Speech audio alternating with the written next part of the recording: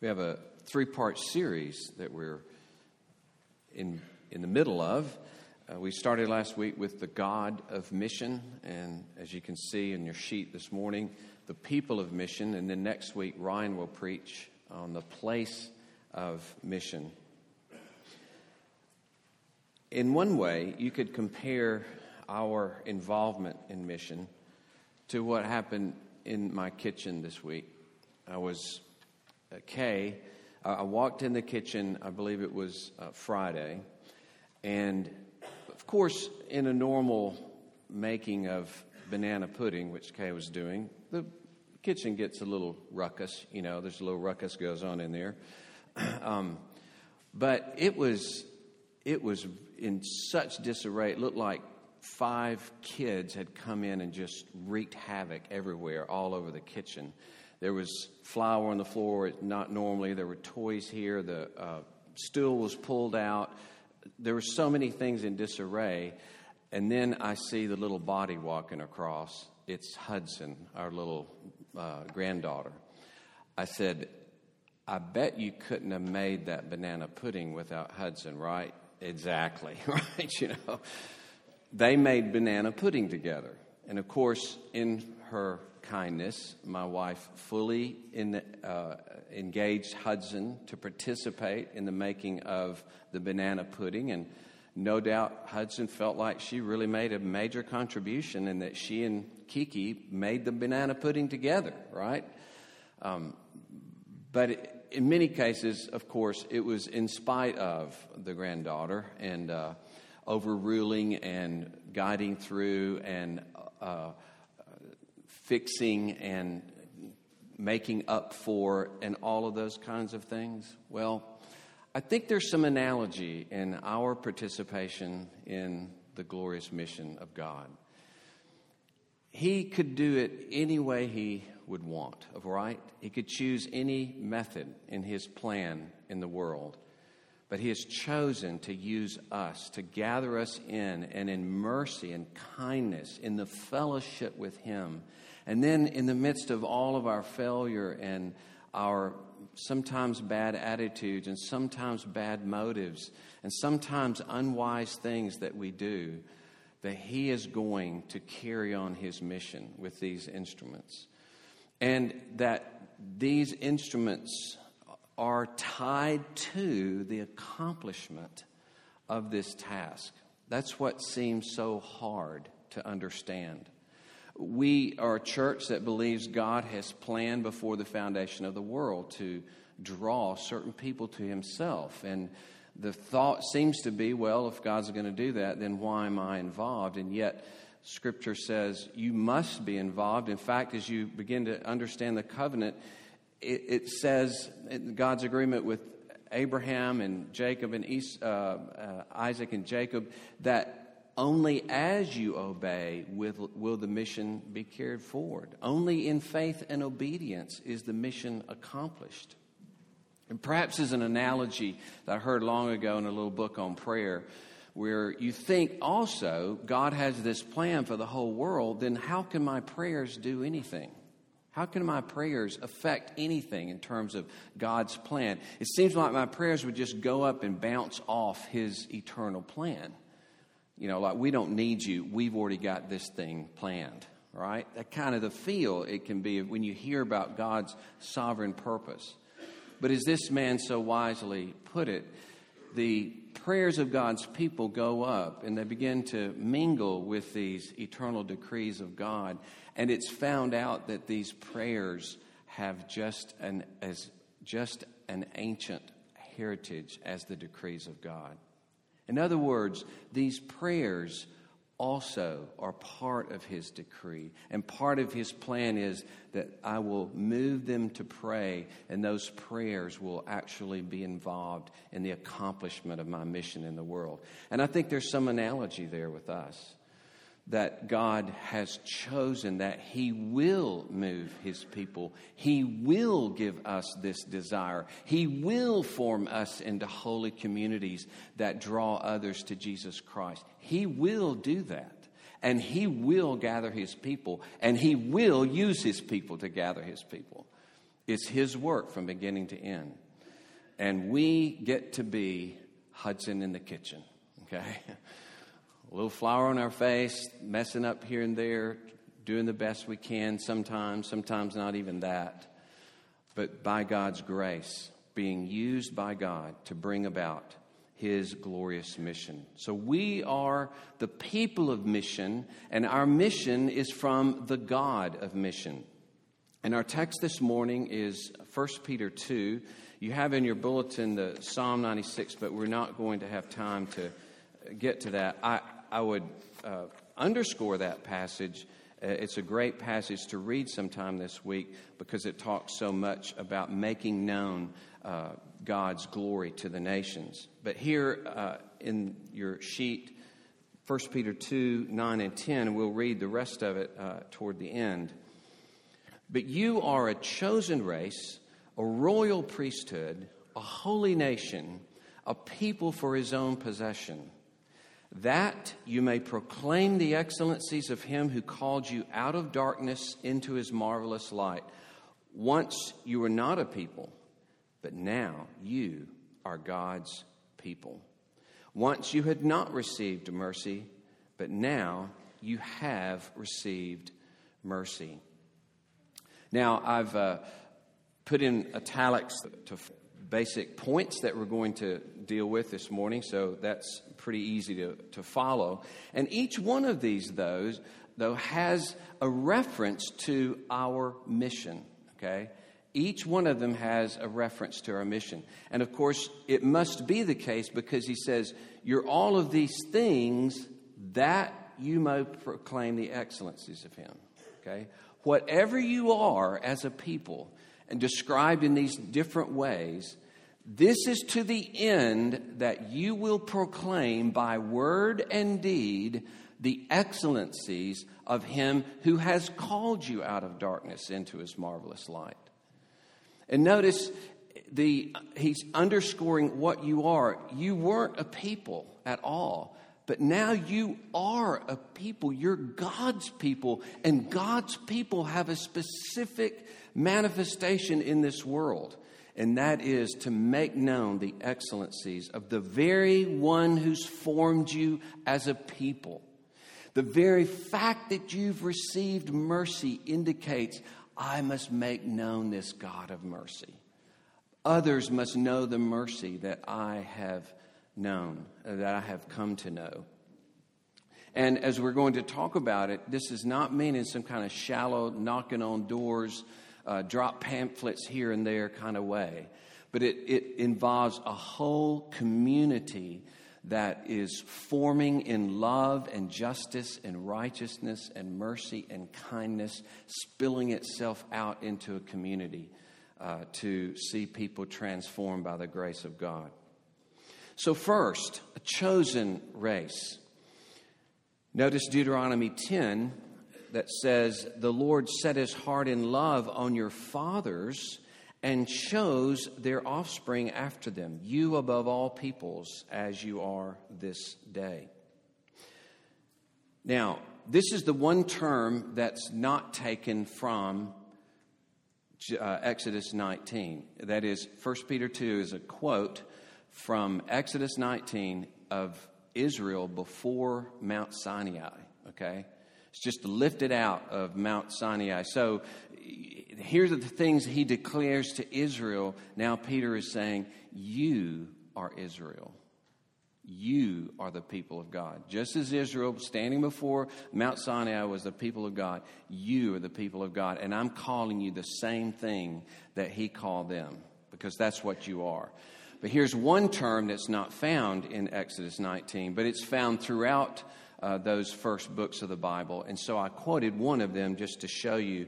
Peter draws this as part of the overall statement of God of who we are as God's people. So He chose their offspring after them.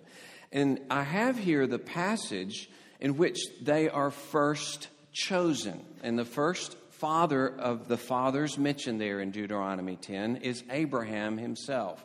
This is right at the beginning of the Bible, chapter 12 of Genesis. But I want you to notice And the structure here is taken from Christopher Wright's book on the mission of God to help understand what he means in this passage. So, the Lord said to Abram, later his name was called Abraham, but at this point he's Abram. So, the word go literally means get yourself up and go. Okay, so I've added that in italics. From your country and your kindred and your father's house to the land that I will show you. Here's Yahweh, the God of the Bible, revealing himself to Abram. Now, notice there are two imperatives. Go, and then below, be a blessing. Now, in the text of the Bible, it says, so that you will be a blessing. But these are the two imperatives of the text.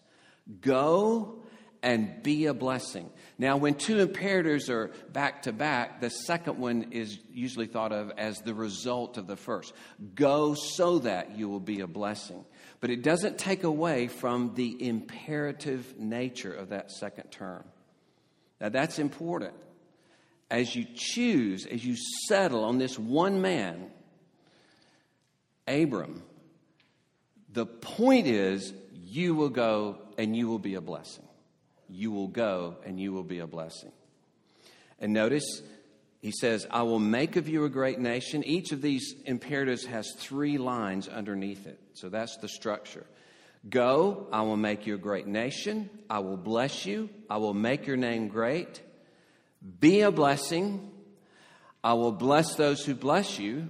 And him who dishonors you I will curse. And in you all the families of the earth shall be blessed.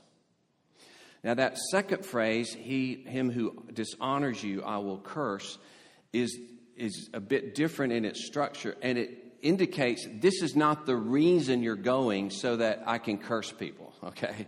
It's merely saying, I'm going to bless those who bless you, and whatever stands in your way ultimately will not stand in your way. I'm so going to work so that even those who come against you will not win in the end. You will bring blessing to all the families of the earth. You see, that's the point of this.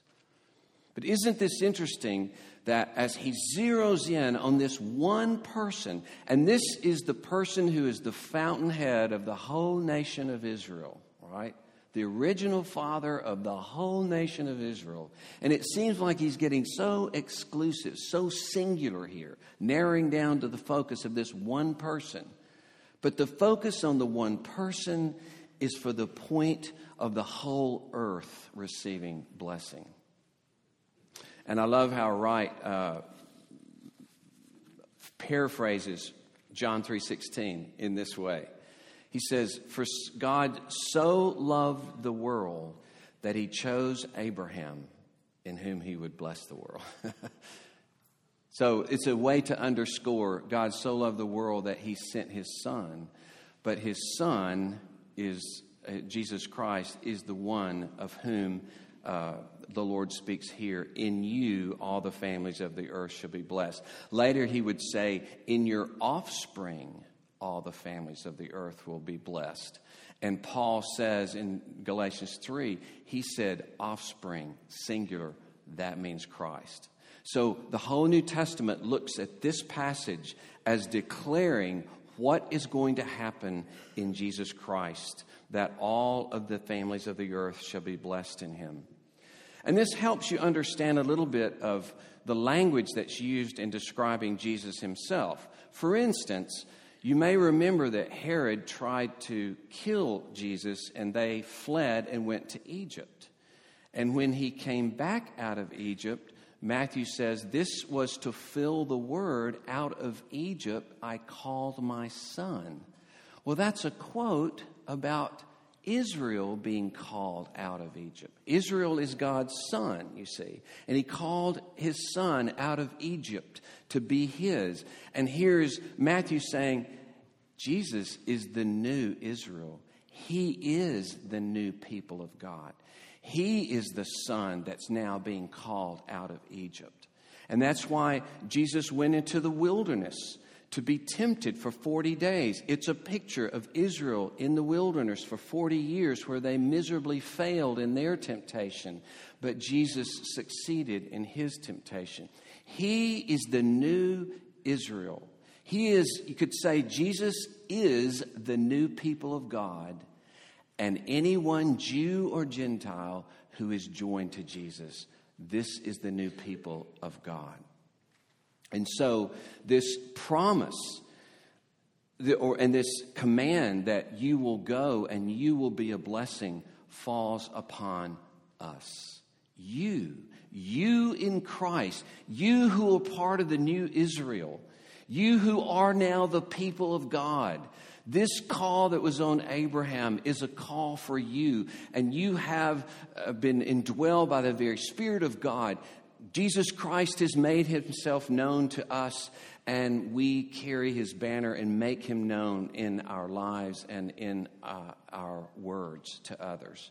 So, chosen, it's interesting how always chosen seems to be, I'm choosing you and not them.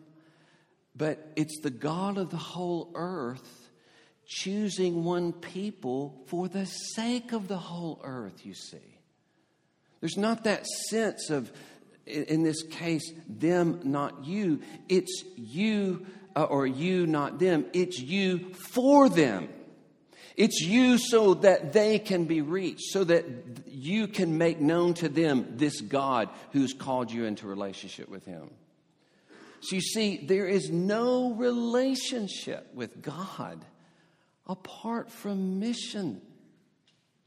Do you hear that? No relationship with God apart from mission. He is the God of mission. And the glorious call here is that you would be a blessing to the earth. Blessing at this point, if you take what the word has been used in Genesis, he blessed the birds and the fish and said, be fruitful and multiply. And then he blessed human beings, be fruitful and multiply. And then he says he blessed the Sabbath, which indicates the rest, the shalom, the wholeness and fullness, and the fellowship with God of the Sabbath. And so blessing basically means then fruitfulness and fellowship. It means fruitfulness in the presence of God. That's what we want to bring about for people. The abundance and fruitfulness of those who are in fellowship and relationship to God through Jesus Christ. And in that sense, spiritually, and then ultimately it will have its manifestation in the very recreation of this earth. We are like a forest that is overtaking the Sahara Desert. You see, we're like a forest that's spreading into what was desert, spreading a tree here, a bush there, a little more grass here, a stream breaking out into the sand. That's you and me, because we are called to be this blessing to the earth. It is our immediate privilege as those who know God.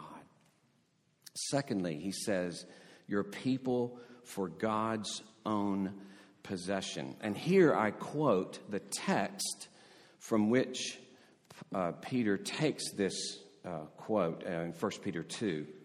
Here it is, Exodus 19, what Peter's quoting with some additions. Now, therefore, if you, Israel, will indeed obey my voice and keep my covenant, you shall be my treasured possession among all peoples, for all the earth is mine, and you shall be to me a kingdom of priests and a holy nation.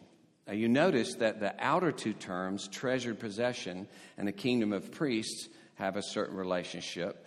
That is our status before God and then our role in that status. The status of treasured possession, but then our role, we're going to be a kingdom of priests and a holy nation. But notice, it's in relationship to the worldwide kingship of God. All the earth is mine. All the peoples, I've called you from all the peoples, but with all of those people and the whole earth in mind, You are now my special treasure that will now mediate my presence in the world. And that's what a priest does. Isn't that amazing? Here, as he's talking in the most intimate terms about the treasure that they are to God, and this is the very word where a king would talk about his treasures or even talk about his whole territory as his treasure. He says, you're my treasure. That's how valuable, that's how precious you are. And as my treasure, you now will commune, in a sense, my presence in the world.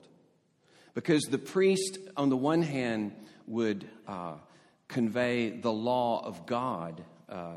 Well, we'll get to that in a minute in terms of the kingdom of priests and holy nation. But I simply want to mention the fact that here, just like the call of Abraham was for the benefit of the nations, so the choice of Israel with this special relationship with God is made with the rest of the world in view. Okay? As God of all the earth, I choose you as my possession so that now you would be a kingdom of priests and a holy nation. So even treasured possession, which you think is intimate and maybe closed off, like I only belong to God and I'm only going to be with God. I'm going to go off and stay away from everything else in the world that might hurt me, etc. No, because you're a kingdom of priests and a holy nation. So let's go on to that royal priesthood. And number 3 here then. You see, as I say here, priests mediated between God and the people, bringing the law to the people and bringing the people's sacrifices to God. Okay? So they're mediators, conveying the knowledge of God to people and then enabling people to bring their offerings to God. Also, this is significant, they blessed the people. That blessing that you and I are familiar with, the Lord bless you and keep you, the Lord make his face to shine upon you. It's called the Aaronic blessing, the blessing of Aaron the priest. So the priest's ultimate goal is to bring blessing to the people. And so for you and me as the people of God, Christopher Wright puts it this way. As the people of Yahweh, they would have the historical task of bringing the knowledge of God to the nations and bringing the nations to the means of atonement with God. Israel as a whole was to be a blessing to the nations. You see how this perfectly lines up. And men who've written commentaries on Genesis and Exodus or Exodus say Genesis 12 and Exodus 19 are the pivots of those books. They're the critical, pivotal texts of the first 2 books in the Bible because they declare the whole purpose of the people of God, that we are to bring blessing in the earth. So now, for you to be called the royal priesthood, that sounds in a way like I'm just going to be making my offerings to God. It's just me and God, and you're shut out. It has that sense about it. All others, you're not a priest. I'm a priest, And I have this special thing with God. I have this special intimacy with God. And you see, no, you're a kingdom of priests. Yes, you are brought into worship of God, but you now mediate that worship to the world. You are priests in regard to the world. So that you must convey the knowledge of God. And it can't be the knowledge of God in the kind of crass way you would go around just witnessing to people and not caring about them, not caring about justice or mercy or righteousness in their lives, not caring if they can eat or anything. How does that convey the righteousness and beauty and glory of God? It doesn't. But how do I make known in a holistic way the beauty and glory and goodness of this God by the way I live, by the way I speak? And in that context, to speak of Jesus Christ and his accomplishment for sinners. So, our being a chosen race is for a purpose. Our being a people for God's possession is for a purpose. Being a royal priesthood. And finally, he says, a holy nation. And I'm going to read the rest of that passage in 1 Peter. Well, before I do that, Porky Pig. That, by the way, is one of my favorite scenes. Just parenthesis, this illustration means nothing. It's not an illustration. But where the big bulldog is named Butch, and Porky Pig says, what's your name? Butch. You know, big bulldog, Butch. Butch. Not Butch, just plain Butch. You know. Anyway, forget it. It's just be thankful I don't tell you everything that runs through my brain.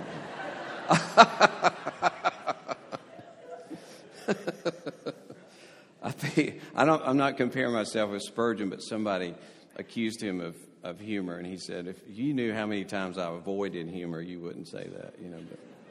But anyway, so in terms of a royal priesthood also, to have that outward focus, you see, that's why he says, proclaim the excellencies of him. That's your priestly work, you see, making known the knowledge of God, proclaiming his excellencies.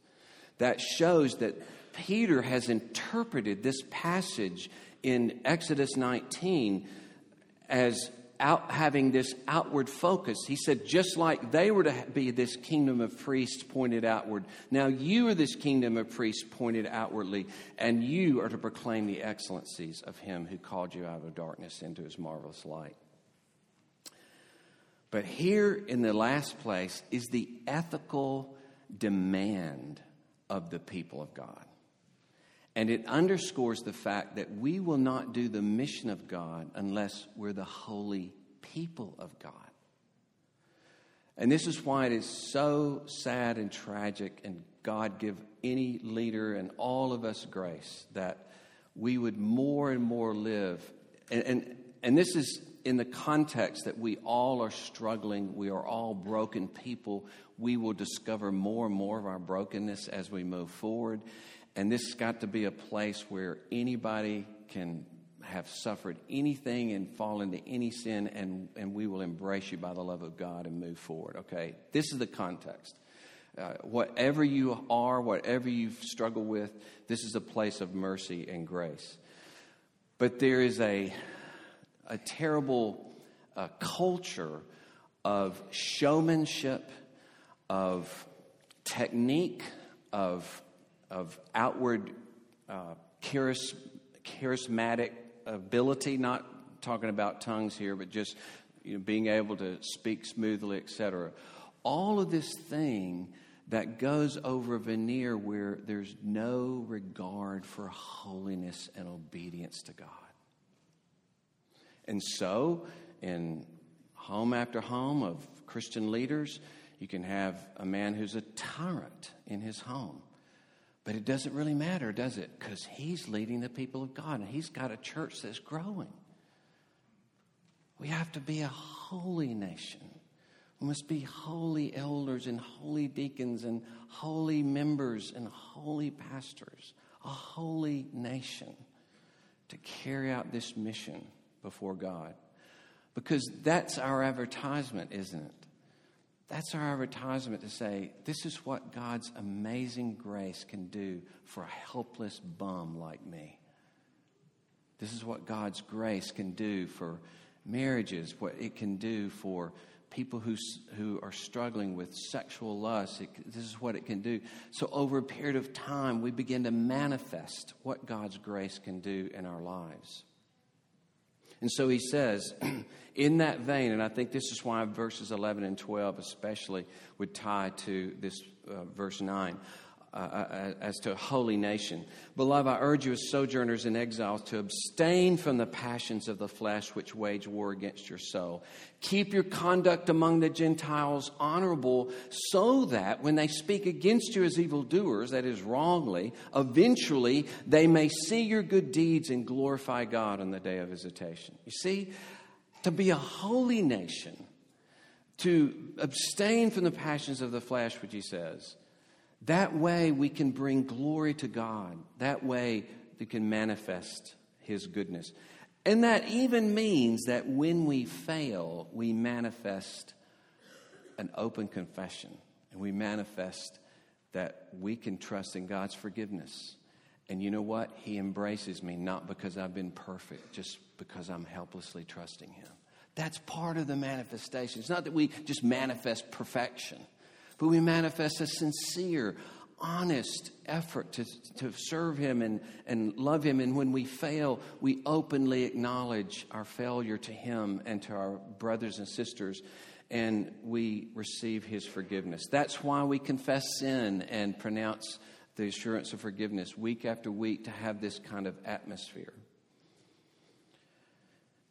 One has written this: rather than defensively withdrawing, Christians are to participate in the created institutions of their society, and precisely there to offer a fearless testimony of good deeds. Not pulling away, but to participate in the created institutions, and right there to offer a fearless testimony of good deeds. They do this in imitation of their Lord's response to suffering, and with a view to their oppressors being silenced or perhaps even won over to belief in Christ. And of course, words are involved, but later in 1 Peter 3, he even speaks to women who are married to unbelieving men. And the situation there, it's not really proper for her to speak to him. And in that situation too, Peter especially wants to avoid a kind of nagging, you should. And he says, perhaps he can be won without a word. Okay? That's how important our goodness is in manifesting the grace of Christ. And when you think of a holy nation, let me just review quickly what it says in Leviticus 19 about holiness. Here's Christopher Wright's summary of Leviticus 19, which is marked by the central term, be holy as I am holy. Okay? Respect within the family and community, exclusive loyalty to Yahweh as God, economic generosity in agriculture, observing the commandments regarding social relationships, economic justice in employment rights, social compassion to the disabled, judicial integrity in the legal system, neighborly attitudes and behavior, loving one's neighbor as oneself, preserving the symbolic tokens of religious distinctiveness, sexual integrity, rejection of practices connected with idolatrous or occult religion, no ill treatment of ethnic minorities, but rather racial equality before the law and practical love for the alien as for oneself, commercial honesty in all trading transactions. See, holiness is in every area of life, in every part of your life. To be a holy nation that manifests goodness across the boards. Jeremiah 13, this is the NIV translation, which is better, God speaks about a belt or a sash around his waist.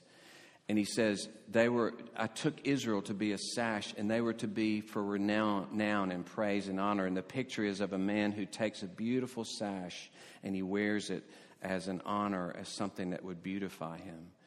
But he says of Israel, that they did not listen. They chose not to. And see, God has taken you as a beautiful sash, and he really puts you out to say, look at this. Smell the sweet aroma of my goodness in these people. Come to know them. Come to taste of my goodness as you meet them. Watch how they work. Watch how they live.